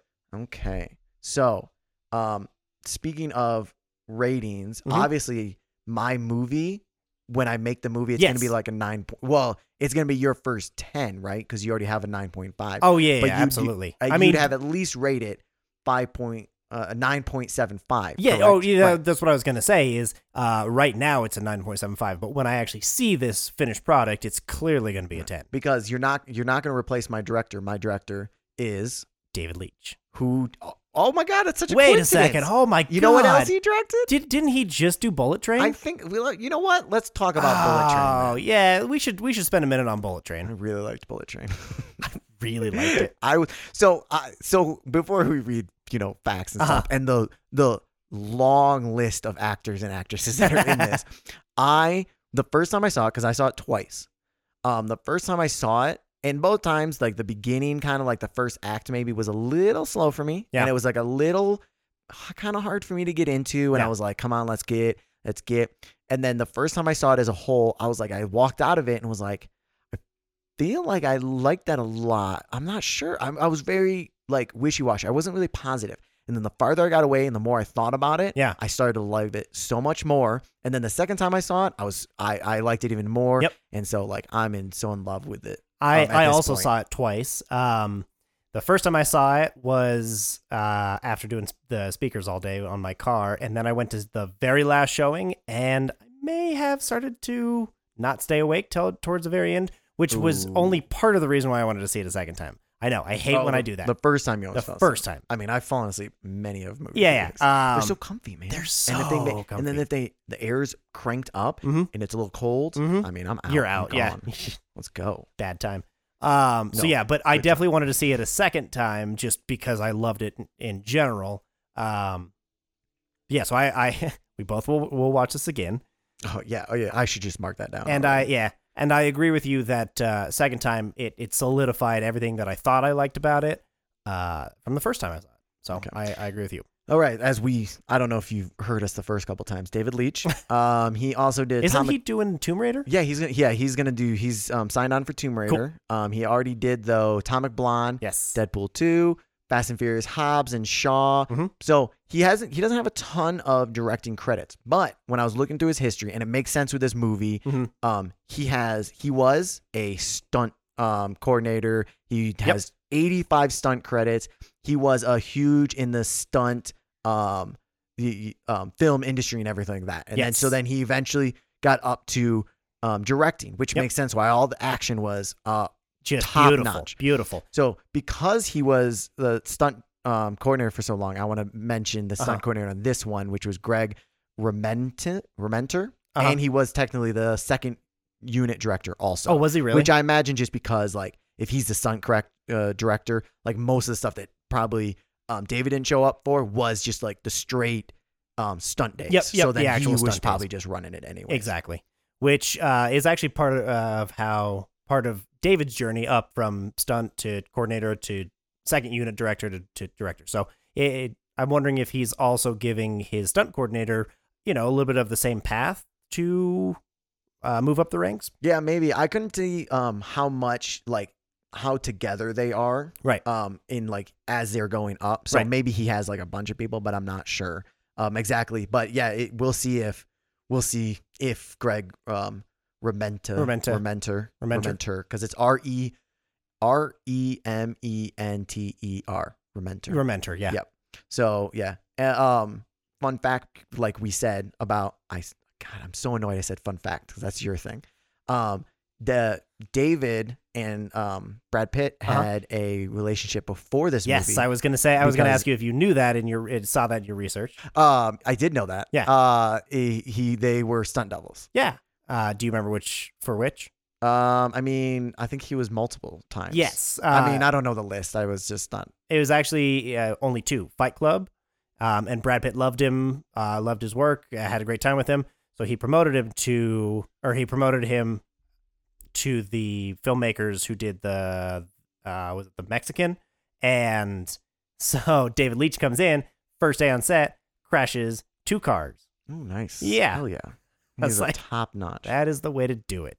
And then So if any of you aspiring filmmakers out there want to direct things, apparently all you have to do is go and crash classic cars on accident in a major motion quote picture. unquote accident. Yeah, he totally meant to do that.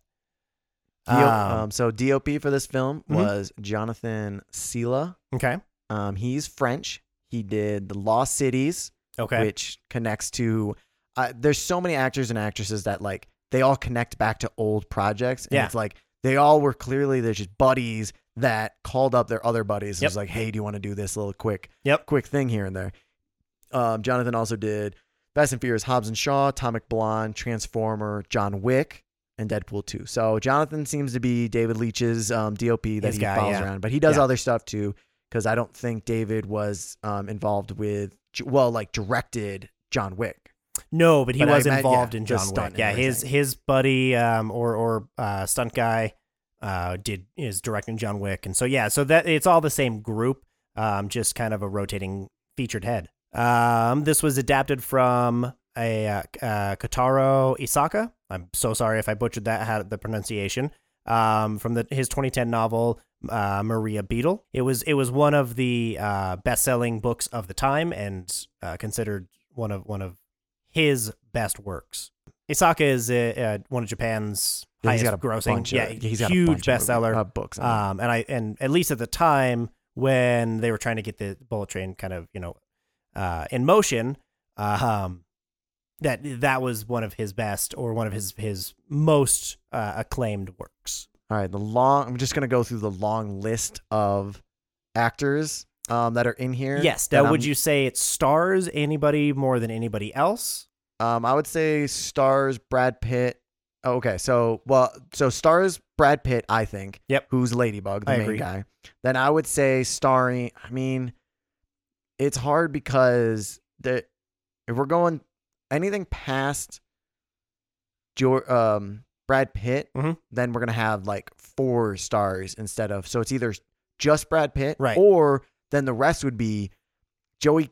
I don't know. It's hard to say because Joey King, who is Prince, she's younger. She's in the Fargo series. She's in The Kissing Booth. Wish I Was There, which is Zach Braff's I think it was the most recent movie. Yes, one of his most recent. Yeah, so I mean, it's then him, her, then Aaron Taylor Johnson, who's in the group with Tangerine, in the group with Brian Tyree Henry, who's Lemon. Aaron Taylor Johnson is Nocturnal Animals. He was in Tenet. He was in Age of Ultron as Quicksilver, and then Kick-Ass as like the main Kick-Ass guy. Brian Tyree Henry, he's big ones, or he just was in Eternals, but I recognize him from Atlanta, the TV series. Gotcha. Donald Glover, the Donald Glover TV series. Yep. Then we got, I think that would be, but then we get into, do you think the son is starring also? Not the son. The grandfather? No, because the son technically is the White Death's son. Like listed in here as the son would be the White Death's son. Okay. The guy who's just leaned up and dies pretty early. Yeah. He's from, it's Logan Lerman from Fury and Perks of Being a Wallflower. Gotcha. But then, so it's like, then the elder's kid, which is Kiruma. Andrew. I'm not going to do any better at it. Yeah. That's his character name. And then his name is Andrew Koiji. Would you think he's on the screen a bunch? I know, that's what I'm saying. It's really hard to list. It's really difficult with an ensemble cast. Well, that's why I'm like, and that's what I feel like a lot of movies are going towards. So, can you bill them as all starring or all just featuring? These bigger that's why names I feel like it would the be board. Brad Pitt, and then everybody a bunch else. of other people, I guess. Because I think Brad Pitt's the first name on it, right? Because he's the most recognizable, and then everybody else is also there, but have huge roles in this movie. Maybe. I don't remember the list on IMDb, like how they listed it. I want to also mention Michael Shannon, who's White Death. plethora. I'm not even gonna list all of his crap. Not crap. He's great. He's one of my favorite. I feel like he's a smaller, like not that many people know him, but he's in so much stuff. Yeah, when you see his face, you're like, oh, he's in that one thing. That's one of his specialties. I'm Zazie Beetz. Mm-hmm. She's the Hornet. Mm-hmm. She's in Atlanta, Deadpool 2, Joker. She's another one that's coming on a lot more recently. And then there's a couple cameos. Couple of fun ones. Sandra Bullock was the one on the phone, Maria. Maria. Sandra Bullock was in it, and then Channing Tatum had a very funny role also. Yes, as the trying to pay. Like, is that going to be his role, like just moving forward? Because I feel like that's just going to be Channing Tatum's. Like, it's starting. He's gotten pigeonholed into the. Well, I mean, but I think he was only in it because, again, we talk about connections. Brad Pitt, Sandra Bullock, and Channing Tatum all came from The Lost City, which the DOP did The Lost City also. So I assume that's where they all were connected. And then the other cameo, Ryan Reynolds was in for a hot second. He's in it, which he's with David Leitch, who directed Deadpool 2, which also Zazie Beetz was in. And then I think Brad Pitt made a cameo in Deadpool 2 Brad as Pitt well. Made a cameo in that one. So it's like it's all over the place. Exactly. So it's great. Yeah. But then also like Zazie Beetz and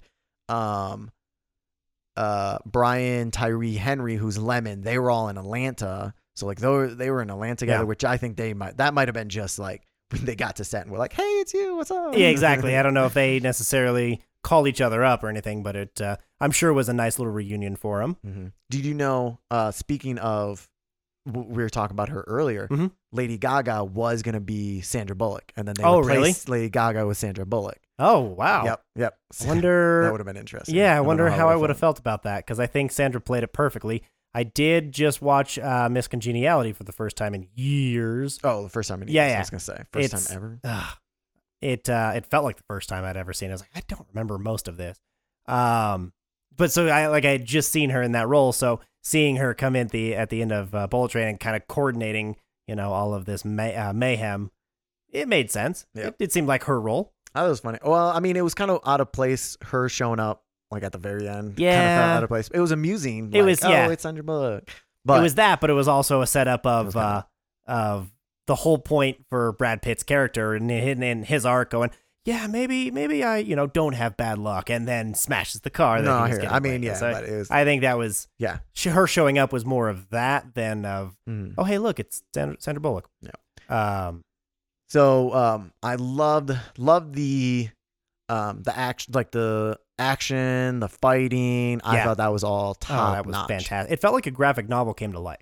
Yes, I agree with that. Like, I think I mentioned, you said something about a book, and because I saw you before you'd seen it, and after I saw it the first time, I saw you, and then you mentioned something about book, and I instantly went, oh, I didn't realize, the graphic novel, like it totally feels like that. I agree. But I was just like, that was what was in my mind. Was like, I totally felt like a graphic novel. Like it was exactly. I totally agree with that. It was so colorful. It was all like the front with the Japanese backtone and everything, all the colors and stuff like that. I mean, and even the fighting, the choreography was very, I wouldn't say over the top, but it was a little bit more gratuitous in like a manga would be, or in like a graphic novel would be, where you can see, all of the punches and kicks, and it's the fighting itself is comedic. How much do you think Brad Pitt did? I think wouldn't it be funny if David Leitch did his stunts. Oh, that would be funny. It'd be funny, but no, he did not. I think he didn't do that much. I don't think he does his own stunts. I don't think so. Supposedly, according to Greg Rementer, Brad Pitt did 95% of his shit. Supposedly. Hell yeah. Maybe he's just spouting bullshit. Yeah. That'd be awesome. But that's what he said. Good for him. I don't know. I just... which I'm impressed with. That old ass man. Exactly. Fantastic. Good for him. His ass kicked. Boy, I'm kicking ass too. Well, it's probably most of the movie, so he probably can't opt out of all of it. Yeah, he's like, exactly. I'm not here for like 75% then, I guess. Yeah, exactly. So I guess I'll just fucking do it. But from beginning to end, I thought that was all the action was great. Yes, yeah, but it all made sense too. It felt real. It made sense. Yes, it was funny. But even how many times a day do we go, oh, that's convenience? Yeah, and sometimes you want to talk about films just having coincidences just because the plot needs to move on. It didn't feel like that. It didn't feel like anything was out of place or like, oh, that definitely would never happen, because none of this would ever happen. I was reading. Yeah, it was in that in a universe of like, this is clearly we're in a like comic book universe. So like some things were obviously stretches, but like it felt okay in the universe. In the world, exactly. In the world that they created. And that's actually what they were going for, is they wanted it to feel like a futuristic, like almost like a Gotham City in Japan, where it was like a futuristic kind of combat zone, if you will, where all of these characters can kind of thrive and be themselves. But they also considered changing the setting and ultimately settled on Tokyo. It's funny because where was the other? Where they consider? Oh, they just considered changing. Okay. I think they were talking about just any metropolis, like a Los Angeles, New York, like Dubai, like just anywhere in general. But they settled on Tokyo because the culture and the source material is Japanese and Asian themes. I'm glad they did. But they also wanted to make sure it stayed as a bullet train, because the key plot points of arriving at a destination at exactly this time and how strict it is. We have a minute to leave, and I thought they played with that very nicely. They did. Also. That wasn't a minute. Yeah, exactly. And I would like to time it to see if that actually was. I would like to as well. It was actually 60 seconds every single time. I always wonder about those things. When they have a countdown and everything, how true it is. They sound like many movies that are like, oh, you can only stay in the water for this long, and then it's like 2 minutes turns into like 6 minutes because of all the cuts and stuff. So I would love to know if they actually were like, okay, it's gonna be 60 seconds in movie film time, like exactly. Real time. Yep. Because it felt like it was. I mean, they if it is, they really jam packed a lot into each one of those minutes. I think. Well, I mean, they all felt like they were a minute to me. Yeah. I mean, like the amount of times like the other characters got off the train or had something going on while the train was stopped. Like they never put did a lot in big. But I mean, I agree with you. They did a good job of using the 60 seconds and as a plot point, and then even just being able to use all the. Well, and I felt like speaking of pacing, I feel like it was fast when it needed to be fast, and it was slow when it needed to be slow. Like we literally we'd have slow-mo of like that gang on the one platform, right? They slow-mo of them just kind of walking up. He's so good at just making people badasses with doing nothing. Because I was so into those guys. I thought those guys were so cool. Oh, I know. I was hoping that was going to be a giant fight, and then they just left. I liked which isn't better, a big deal. I liked better how he just was just like. He was like, thought this was gonna. I don't trust anybody. I thought you guys were gonna like attack me, but I didn't realize it was an '80s dance battle. Exactly. Oh man, and the humor was on point. I thought none of the humor really took me out of anything. I thought it was all very in character for what we got to see. Yeah. And I thought Brad Pitt did a just phenomenal job of being a goof. I read somewhere that he that was what he wanted his character to be, was kind of bumbling and falling into lucky situations, and that humor was fantastic. It was half like he was really unlucky, but then ultimately he was unlucky, but then ultimately he was lucky. He was super lucky. Yeah, he went back and forth. I guess it evens out. It's a wash. I think overall he's the only one, like realistically, he was one of the few alive at the end. Yeah, exactly. So that's pretty. I would say pacing wise, as you mentioned, is like I thought the beginning was a little like slow, but then after like a point, and I can't really like nail a specific point, but at some point I was on the ride and I never looked back, and I was just like, I was with them. I loved when like I never fell out of it, and I got to the end, and then at some point I looked back and I was like, I love where we got from where we started. Yes, we started in just a full train. Everyone's clean cut. Everyone's dressed so nicely. And now we're in just this monstrosity of this train is off the tracks. And everything felt like it never jumped or anything. It wasn't just like, oh, now all of a sudden all this crap's happening. It was just like everything was like ding, beat, beat, beat, beat, beat. And I thought it was, and everything, it either set up something that was coming, or it answered what we had just seen. So, I wrote down my mixture for this movie is like Murder on the Orient Express meets Old Boy meets anime. Okay. Felt like I was like, okay, yeah, that's imagine pitching that to any executive. But it's a Tomb Raider. But it's also God damn it, never gonna shut up about that one. Yeah, until I make it. Until you make it. Actually, funny enough, speaking of talking to studios, it seemed like everybody who was involved in the higher ups had decisions or were allowed to make decisions for the art and for really? Yeah, for like there was one studio executive when they were just coming out with this, and he had thrown out, it was like, well, what if we had like a quiet car, like. And they used that, like they were able to play on that kind of stuff. So it felt like a lot of things cropped up, a lot of different ideas from a lot of different voices were there. And he didn't necessarily turn everybody down, but he used the best ideas out of everybody. Quiet car was like, it wasn't that quiet though. Like, no, not at all. They were like, but it was a quiet car, but it was really loud. But a lot of great places were setting. Loud. It was amusing. They put that lady in just to be a bitch. Oh, like, I know. I don't know. I assumed she was gonna like come back at some point or like be meaningful to the story, but I was like, apparently she just wanted to be a bitch. She was Sandra Bullock. Yeah, apparently. That would have been hilarious. That would have been funny. How'd you feel about the water bottle? When they did the water bottle, I love the water bottle's like point of view. I thought that was great. I wanted more of that. As soon as they started, I was like, I'm on this road. This is gonna be hilarious. Yes. And then they did a good amount of it, and I really liked it. But I would have liked like, another step. Like it would have been like it was even involved like something we didn't even realize. Yeah, like, it's off on its own adventure. Yeah, even to the point was like it was in scenes that we didn't even know it was in, and it was like soft fights and stuff. Yeah. That like because it was a real short thing, but I thought it was funny. That was fantastic. Where did I read that the grandfather like coordinated the water bottle? Was he involved with the water bottle at all? What do you mean? Like, because he got it out of a vending machine. Right, but he didn't get it.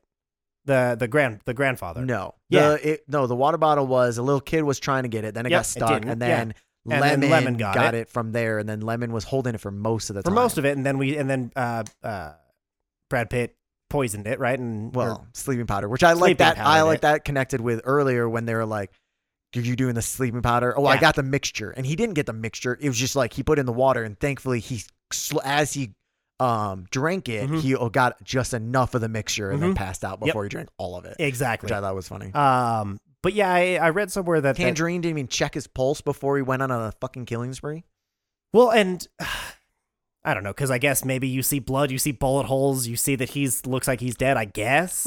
Come on. Neither of those two people in the bathroom were dead. No, neither of them were, exactly. But maybe that's every his character. That he was reactionary and he wasn't, thinking clearly. Check his pulse, bro. Yeah, still, would it have? Unless he was in a coma. I know, but your heart can slow down, right? You still have a pulse. Okay. You think he's like feels his pulse and it's like one beat every once in a while. He's still dead. It's fine. Or if like it was in between the heartbeats, like if he did that and just happened exactly. Touch off. It's only an $85 million budget, which I know, right? And I imagine, 60% of that might be just salaries. Oh yeah. Well, because they couldn't go shoot on location, like they wanted to shoot in Japan. They wanted it to have actual market scenes and stuff like that. Because of the pandemic, they couldn't. Imagine flying all those people out there. Oh, good God. Yeah, no thanks. And then the lodging and catering and Brad Pitt's in most of the freaking scenes, so he's got to be there for like the whole time. He has to be the entire time. And so they were bummed that they couldn't do that, but the production company was like thanking their lucky stars that it happened, so they didn't have to pay for it all. Yeah. But so what they did is they shot on a soundstage, like everything was shot on a soundstage, and including putting LED panels outside of the train windows to make it look like the train was not only moving, but like while they were filming, it wasn't just green screen. It was like, I know. I felt like I noticed that. Yeah, were they moving the panels? Yeah, that's what I thought. The CG, I did but I was looking at it looking forward at one point, so I did notice that. Yeah, and like I kind of assumed that that's what they did, but I went out of my way to like look at that. Yeah, so it wasn't like they did it poorly. No, exactly. And then the one that I thought the most out of place one.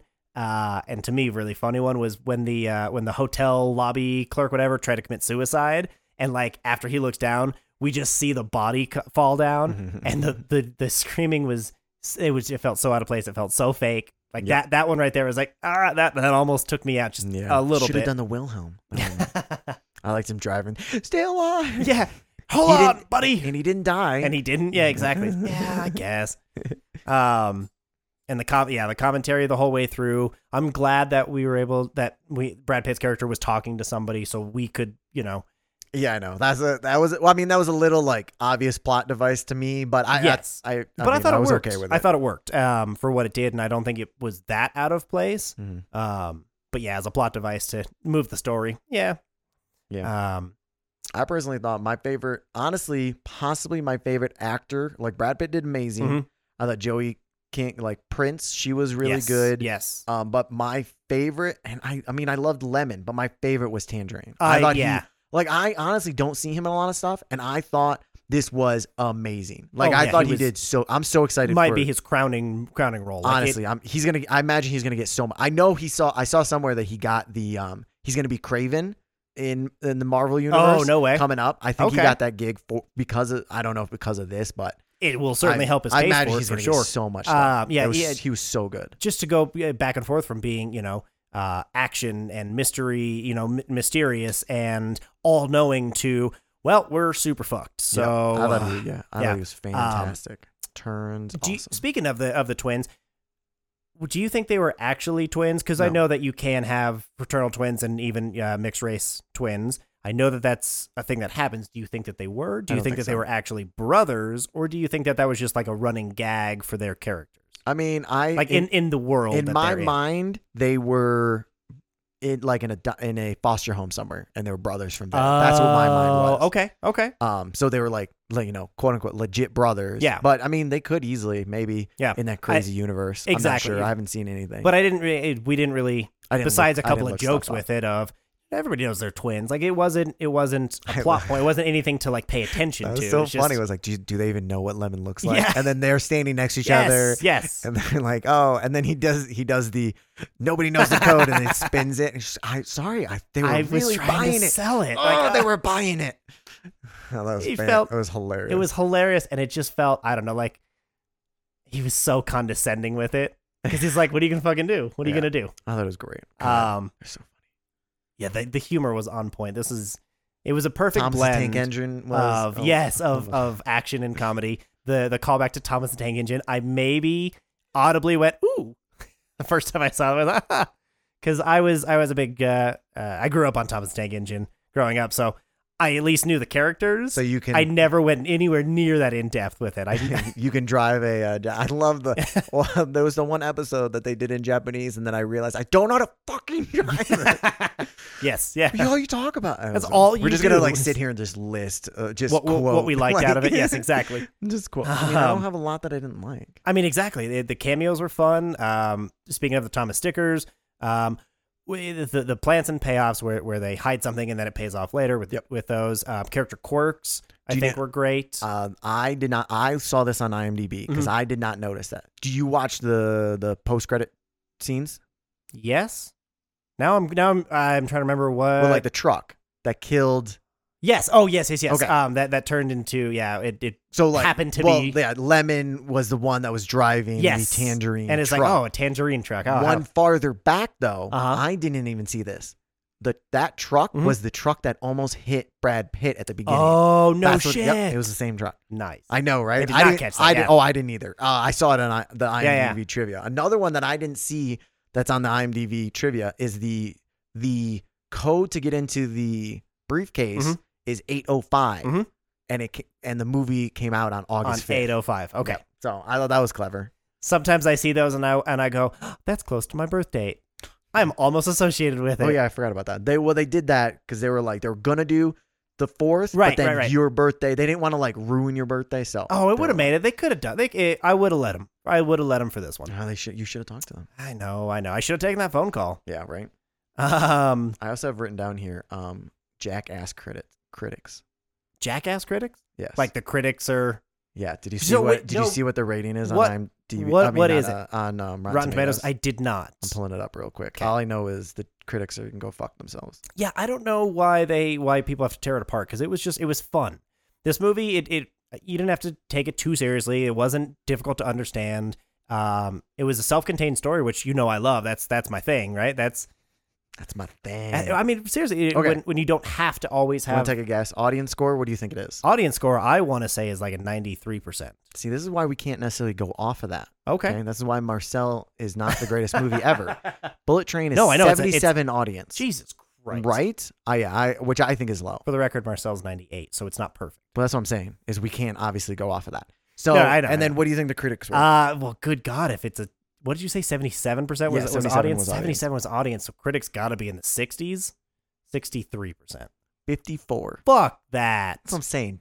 Go fuck yourself, critics. What was their problem with it? Oh, I don't know. Jesus Christ. I don't want to give them the satisfaction of having an opinion. All I know is they're wrong. And they are. This was a wonderful movie. It was just fun. It was fun to go on this ride. It was definitely just like a fun.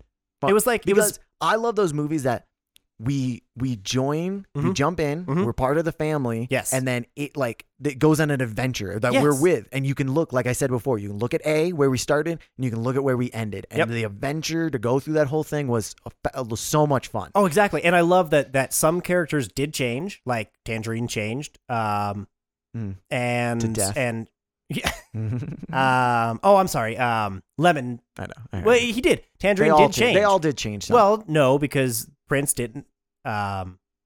She didn't change. She still, wanted to make it all about her before she got ran over. That's very true. Technically, Brad Pitt didn't change.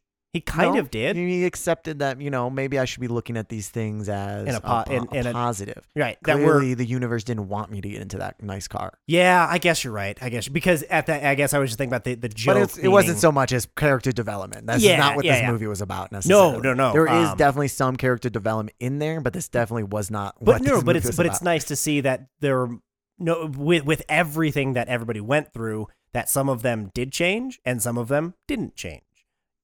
And it was interesting to me to keep that not everybody's character changed. Not everybody realized, oh, hey, I can be a good guy, or I don't have to kill, or whatever it is. Like, some people just, no matter what, stay the same. I agree. The other thing I loved was the first time I watched it, I did not have any idea. I was not trying to look for connections or anything. Okay. So I was not ready for everybody to be connected. I just thought it was just everyone on trying to do the same thing kind of thing. And then it was like this one because they did this job and then they were connected to this. And I thought that was great because it wasn't like guys, figure this out, figure out the mystery. Yeah. And it was just like, as they revealed it, I was like, I wasn't even thinking about that because I was there for the ride. I was just having fun. And then they were like, this is connected. And by the way, connected. Brad Pitt's in a part of every single one of these. Even to the point where I love that he was like, he wanted the guys who did the Bolivia job. And then it was like, I wanted the Bolivia job because the Bolivia job was the reason that I had to leave my wife and then all that stuff. And exactly. I thought it was great. Yeah. And you'd mentioned something about that's not what the story's about. The story's not about like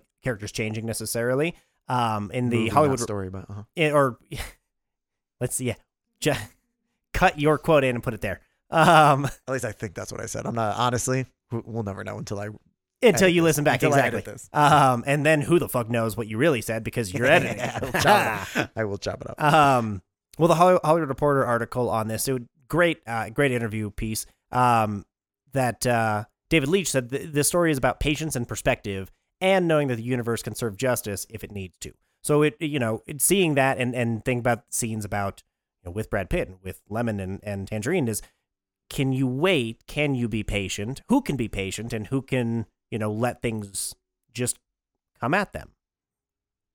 The movie was so much funnier than I realized. Yeah. Sorry, I'm just sitting here thinking about it. It's completely different than the thought. Because here's the problem is you're talking and I'm like, you can talk about things. I'm thinking about when Lemon was like, but I have another brother. He's like, really? No. Sorry. I apologize. It's a quotable movie too. I would have commented, but I literally was not listening to you. So sorry. I was thinking about another quote. Honest to God, that was my problem. I was just sitting there and I was like, I didn't realize how funny it was. Yeah. Until we've been just quoting. I feel like there's 50 lines that I could just quote and just hey, that's nice. Right. I just love it. Oh my God. The Find My Phone app. Yeah. It's surprisingly accurate. And then even the grandpa and everybody was. I was not ready for the elder. I didn't think the elder was gonna be in the gang. Yeah, that the White Death. Yep, was exactly. In. Like he was connected to. And then, I loved his. I want to tell you a story. And oh my God, no, I'm good. No, it's a short one. No, I'm I don't want to. And every time it was a different way to say no. But my favorite was, here we go. Just I also loved when they were sitting where Ladybug was sitting with Prince, and then he sits, and then the elder sits right across him. He's like, really? Could you just sit like way like? Because I've also been there on the train too, where somebody sits right across. I'm like, what are you doing? There's a whole train. Clearly, it's empty, and I thought it was amusing social commentary on just the pretty young girl crying. Everybody was accepted whatever she said almost the entire time until the elder. No, because Lemon didn't believe her either. He just didn't have a chance to kill her. 95% of it.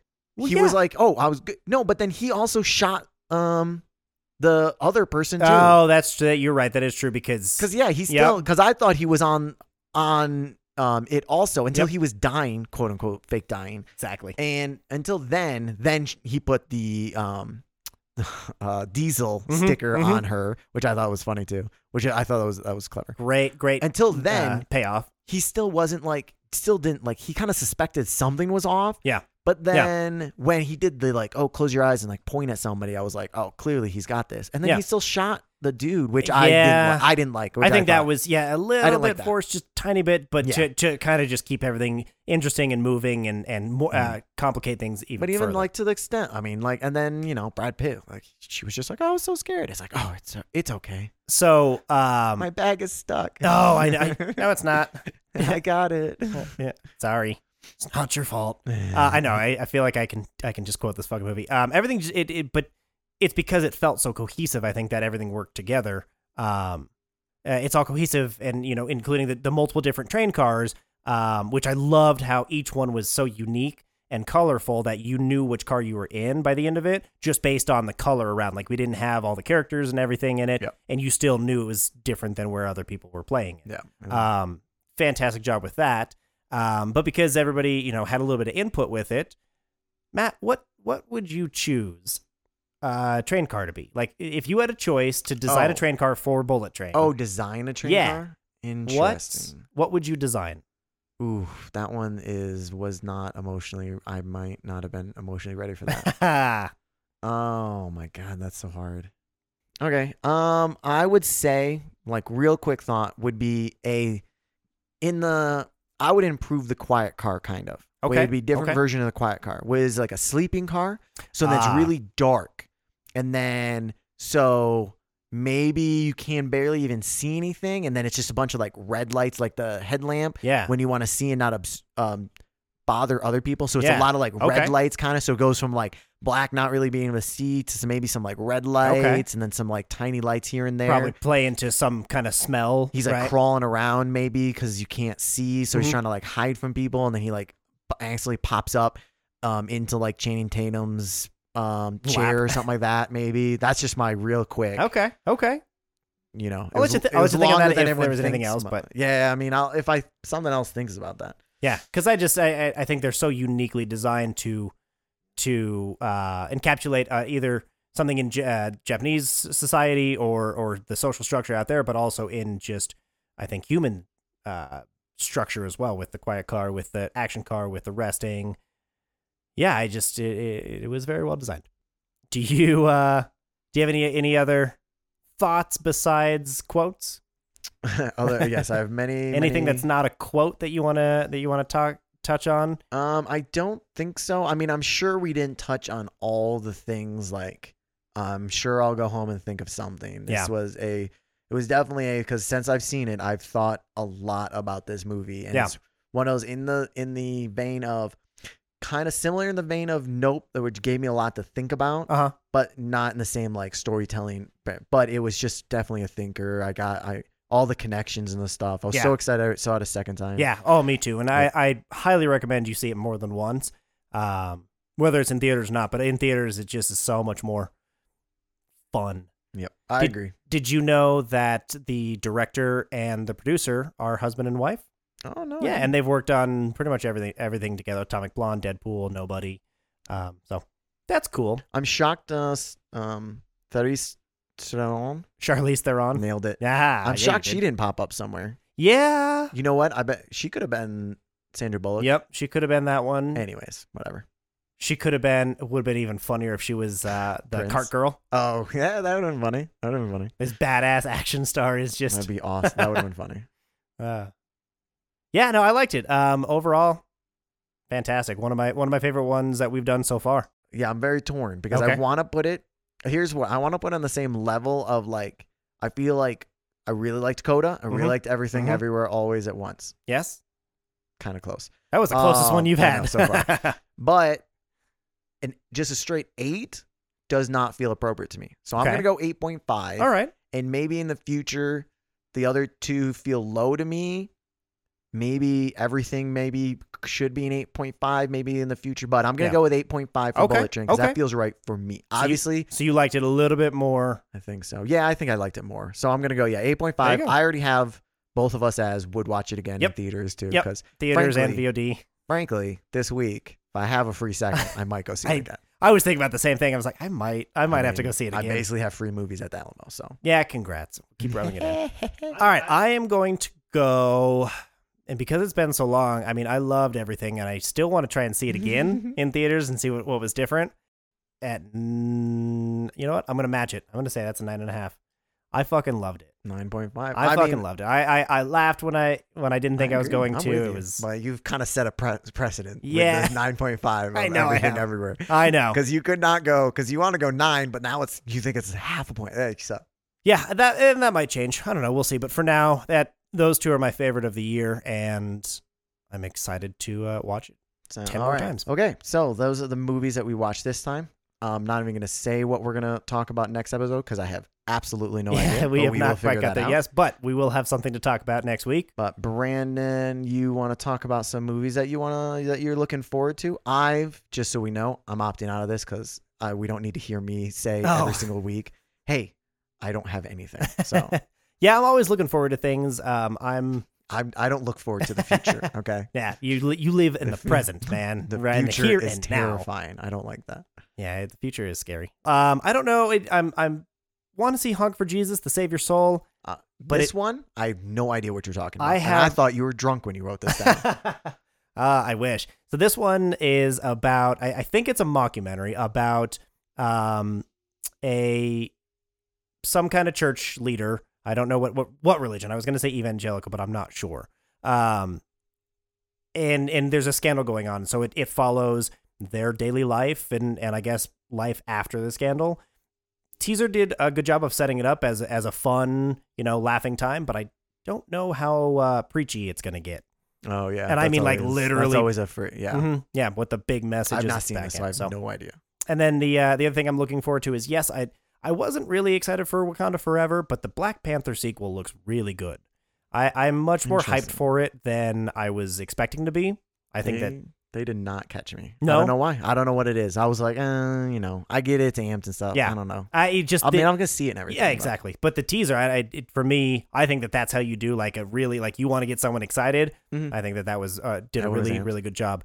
I know we're wrapping up, but I see the other thing that you listed down there, and I totally agree with you. Okay, 100%. I had to check after the movie and go, did we watch the Avatar trailer for this? Because there's clearly like blue people, blue suits. There's people that are under the water, like they have like brothers or cousins or whatever. They're probably going to be under the water, and they tint them blue. They totally look like avatars. Absolutely. And I 100% agree with you because I also saw that. But I think it's just they're giving birth underwater. They're just riding on the whale. It's just a coincidence. It happens a lot in Hollywood. Where just like the same theme kind of bounce around here and there. Bugs Life and ants and stuff like that. That's just a perfect example. Which is just, I think it's just coincidence. But I said you write this down. I was like, yes, I totally thought that too. So, okay. I'm glad I wasn't crazy with that. But yeah, so those are the three that I'm like really looking forward to, and many, many, many more.